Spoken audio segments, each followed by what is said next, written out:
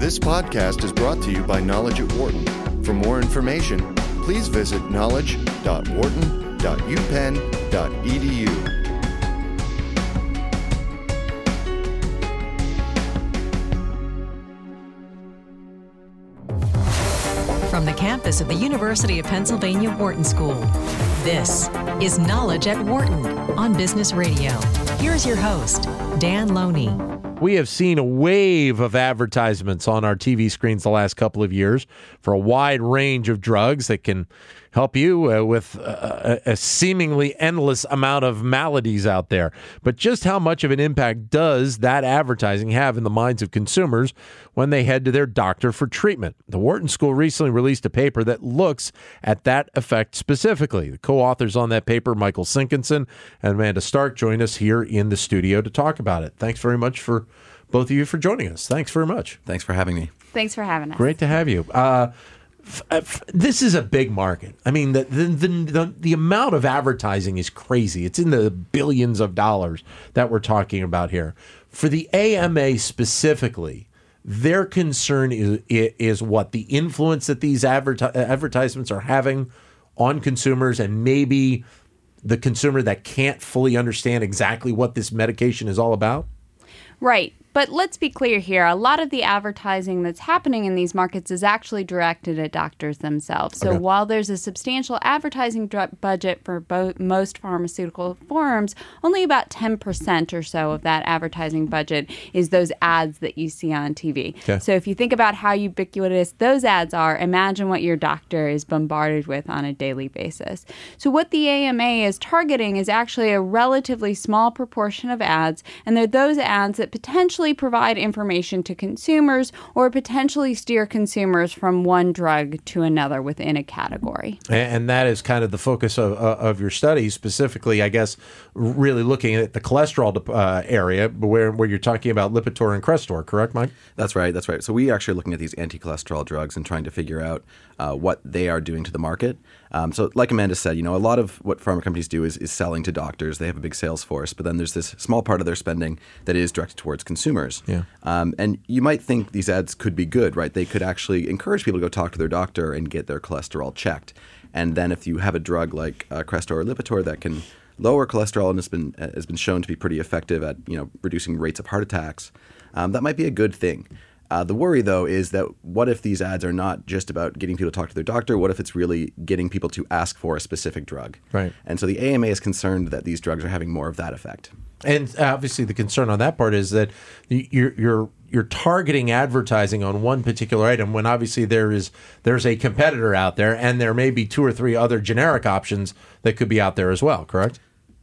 Exactly. And so what insurance companies will often do is they'll often put structures in place that attempt to steer consumers towards one product or another within a class. For example, your insurance company might really want you to take generic Simvastatin, which for all intents and purposes is very similar to Lipitor, but a fraction of the cost. Yeah. And so there are a lot of structures in place that tend to funnel consumers towards certain products within a category. Direct-to-consumer advertising is only one of those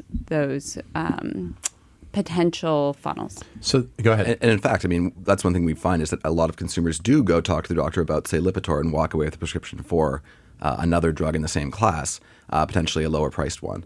And so that is, that's a kind of positive effect of this advertising. Right. We think these are people that the doctor agreed should be on one of these drugs, and they are now getting that medication. So the focus is just as importantly on the doctors themselves in terms of what medications that they are kind of leaning towards. And in this case, as you mentioned, whether you go with that branded drug or you go with a generic drug, correct? Exactly. And there's a large literature outside of our particular paper thinking about those types of effects. And so you might be worried that targeting doctors clearly has an effect, otherwise the firms wouldn't do it, and has an effect of steering patients towards certain kinds of drugs rather than others. I think that's an important point to remember. While we are talking about the potential of these advertising, of this advertising to expand the market, to get more people to get their cholesterol checked, let's not forget forget that these are profit maximizing firms doing this advertising, right? They're not doing it for the good of your health. They're doing it to improve their bottom line. And so if they're advertising, it must have some kind of positive impact on their sales. But it is kind of, when you mentioned it, you forget about it to some respect because you see all of the advertising that is out there right now. And pretty much, if you've watched a sporting event or a Super Bowl the last, 4 or 5 years, you've seen a variety of ads for either Crestor or Lipitor, during the Super Bowl. The amount of secondary advertising that these doctors are having to deal with and influence from the salespeople that are coming by their offices, no doubt on a weekly basis, that has to be incredibly large. The nice thing is that you can now look at your doctor and figure out that influence due to sunshine law. So you can actually take a look at the data and see, where your physician is receiving payments from. Yeah, and so that channel of advertising obviously is a lot of money. But again, to Amanda's point, firms wouldn't be doing the direct-to-consumer ads if they didn't earn a good return on them as well. And so that's why we're kind of being bombarded. The ads work. Right, people are responding to them. People are talking to their doctor about these drugs, and they're potentially could be steered towards a specific drug in a class. And obviously, if this type of advertising is cut out by the AMA, I'm guessing the overall benefit also is the bottom line in terms of the cost that people will be having to pay, potentially for their drugs. Or is there really not as much a link between the two? The link to prices is a bit more difficult. I would say that one thing to keep in mind is that firms tend to stop advertising when their drug goes off patent. Okay. And so if you look at a category like anti-cholesterol drugs, Crestor's patent actually expires in another year or so. And so you might say there's going to be no more ads to say, get your cholesterol checked. And that could be bad, right? We want people to be checking their cholesterol and be watching their health. And so there is kind of a question of what happens when these ads kind of go away. In a market. And, the AMA is bringing this up, but this is a question around the world. Mm-hmm. Most countries don't allow this. So most countries say pharmaceutical companies cannot advertise their drugs to consumers. It's really just the U.S. is kind of the biggest market that allows it. So it is, a regulatory question are the benefits of these ads worth potentially the cost of these ads to the system? You also kind of mentioned in there linking in how the advertising and the marketing of some of these drugs also, it's kind of similar to the political process. Explain how that kind of all plays out as well. Yeah, so this is going to get a little technical for a second, but the basic idea is that we're worried that firms are going to advertise in the markets where they think the advertising will be the most effective, say. Sure. So you need a random reason that we see more or less advertising of statins in a market. And it turns out that one particular random reason that might happen is because there are a lot of political ads in the market. Okay. So I'm from Ohio, and I never go home in the October of an election year anymore, right? Why don't I go home? Because watching the ads for the political candidates is just, it rots your brain. So when I'm seeing all those ads for political candidates, or more importantly, when my parents are seeing those ads, what they aren't seeing is ads for Crestor and Lipitor. And that's the kind of variation that we can use. We can then follow my parents and say, are they more or less likely to fill a prescription for a statin in the months that follow that change in the market, right? So basically what the political process allows us to do is it gives us a nice little natural experiment that lets us think about what happens when, for random reasons, you don't see these ads, right? So Mike pointed out that, when Crestor goes off patent, that we will probably not see very many Crestor ads anymore. But that's correlated with a bunch of other things that are going on, right? Their prices are changing, insurance is changing. And so this gives us a nice little window when I'm not seeing statin ads for reasons that are uncorrelated with anything else going on in the market. But even if, when Crestor goes, off patent in a year or so, there will be some other drug for some other that will be in there unless the AMA does get this pass to shut this down. We were only looking at statins in this one particular paper, but you're hitting on the right point. There are a lot of different drugs being advertised right now. Yeah. And firms are also constantly innovating. There is a new kind of class of anti-cholesterol medications that's being developed, so that may be advertised. after Crestor goes off patent. But yeah, we've kind of, picked one market where we think the drugs are pretty effective, pretty good. There's been a lot of clinical trials done on them. And we zeroed in on that to kind of look at how the ads affect the market. But there are, these are some of the larger advertisers, but they are not all of the largest advertisers in the pharmaceutical space. And so you might think that in different product categories, you might have different results from the advertising. But we're also, go ahead, I'm sorry. I think this is an important point. So if you think that a drug is fairly cost effective, as a health economist would say it, if you think that the benefits far outweigh what we're paying for it, then certainly from a public policy perspective, you want more people taking it, okay? And there is where we think that the advertising might have a positive effect. But we think that there might be a lot of heterogeneity across different drug classes. So we've picked a particularly cost-effective drug. But if you're looking at a drug, actually the new cholesterol drugs are a good example where NICE, the cost effectiveness group in the UK, is refusing to pay for it because they don't think they're very cost effective, then the advertising might not be as good from a social perspective. What is when you're talking about these ads playing and people seeing them, and if they have a visit to their doctor scheduled within the next month, as they see these ads, what's really the effect then on that relationship between the consumer and the doctor?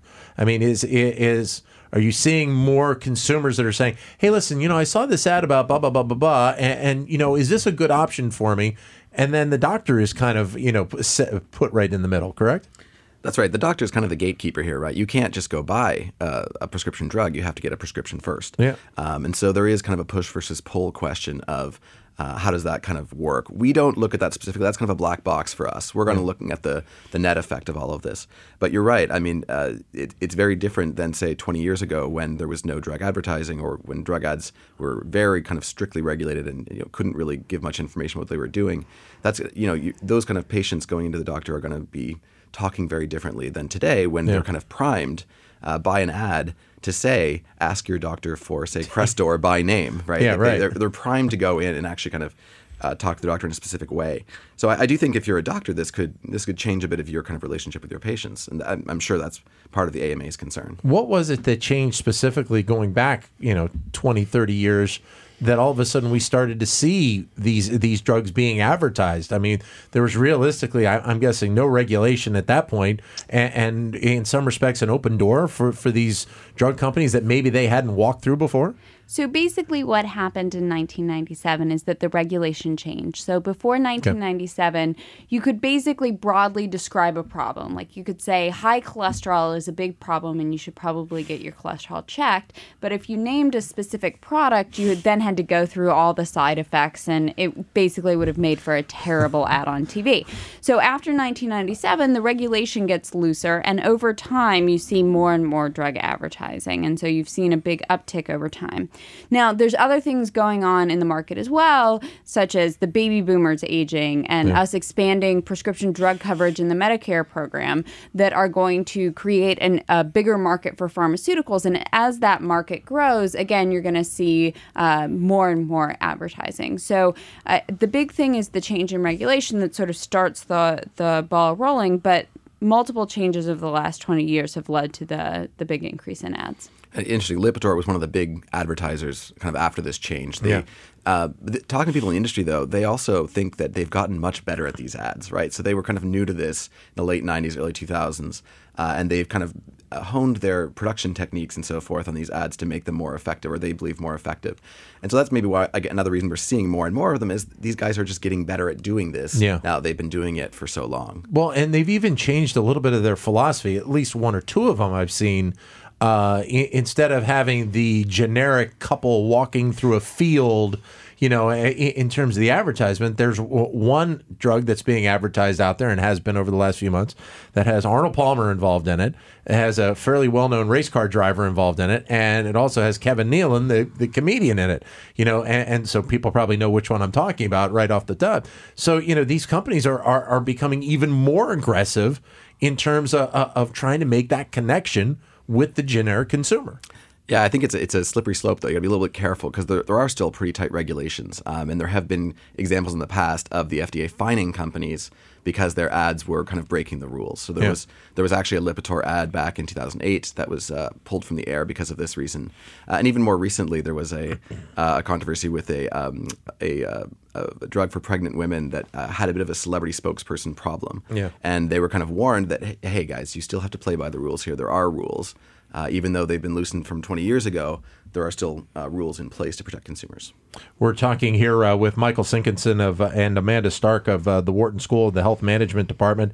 They put together a report looking at the effect of direct-to-consumer ads on consumers and the process of the medical community right now. Your comments are welcome at 844-WHARTON, 844-942-7866. If the AMA is successful, whatever time frame we're talking, or probably at least a couple of years, I would think, to be able to get this push. How does that change the pharma industry at that point?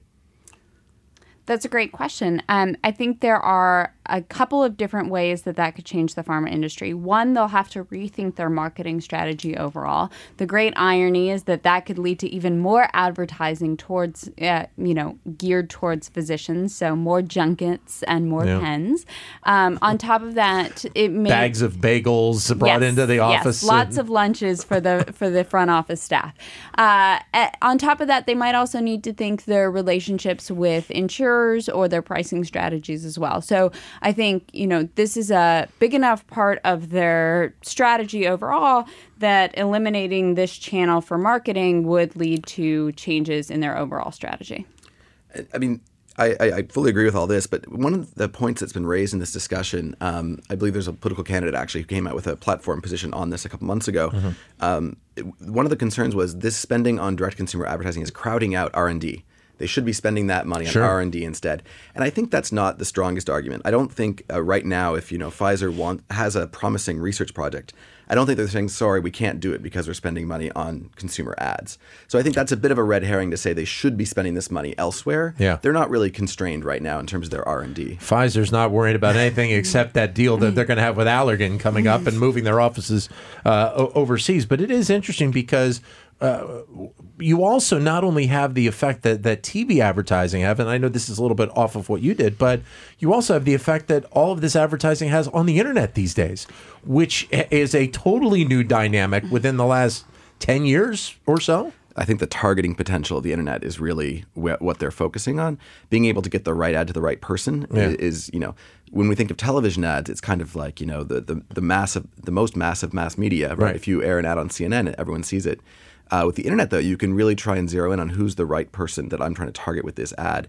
And so I think that's going to be a huge growth area for these guys going forward. So then is the concern of the TV advertising maybe even one that's starting even to go away just because of the internet? I mean, it's still, obviously, there will be situations where companies would want to advertise on TV. I said the Super Bowl. That's probably the number one area to do that. But because of the influence of the internet and, as you said, the targeting, maybe is this an area that might even start to wean just on its own nature? Well, I mean, imagine a drug that's really only suitable for a small part of the population. It's never going to make sense to have a Super Bowl ad for that drug. Sure. And so in some sense, that drug would never have advertised to consumers at all. Right. And now with the internet, you are going to see ads for that drug targeted specifically to a very small subset of people. And again, that's not necessarily a bad thing. That could be great for those people to learn that a treatment exists for some chronic condition. And furthermore, to the extent that it makes drugs that target a smaller population more profitable, and we think that there is sort of an underdevelopment of R&D in those areas, that could be a very good thing. Now, I'd like to add that internet advertising is a growing fraction of the ads that we are seeing, but that TV is still by far the biggest media, and I think it's important to remember that these ads are targeting broad swaths of the population, and in particular are targeting a population that is maybe a little bit older than the target demographic for some other products and services. So when we think about advertising for statins, for example, we're thinking about a group of people, 50s and up, and often the Medicare population. And this is a group for which TV advertising is still extremely relevant. You also talk in this about just the link between the advertising of one product and maybe the doctor or the patient ending up with the other, which is an interesting kind of link in this process as well, correct? Yeah, I mean, it's referred to spillovers in the literature, and that's exactly right. So you might think that, I might advertise, but you might reap the benefits, right? And so that's a concern. In the particular setting we're looking at, it doesn't seem like firms are as concerned about that. Again, they try to hone their message very specifically to try and kind of limit that. Although it does happen a lot, and this is not unique to drug ads. Every product category has this issue. Beer ads can increase the whole market for beer, not just the specific brand that's advertising. Yeah. And we should say as well that there are some important competitive effects here. So if you see an ad for Crestor, you might end up with an older generic drug, but what you're probably not going to end up taking is Lipitor. So what we see in the data is that when you see an ad for one firm, one of the big advertised drugs, you're less likely to get the other branded drug. So there is some important competitive effects there. And what might happen there is you might be worried that I'm worried that Mike's going to advertise his product, so I advertise my product a little bit more, but then he sees that I'm going to advertise a little bit more, and we end up in an arms race.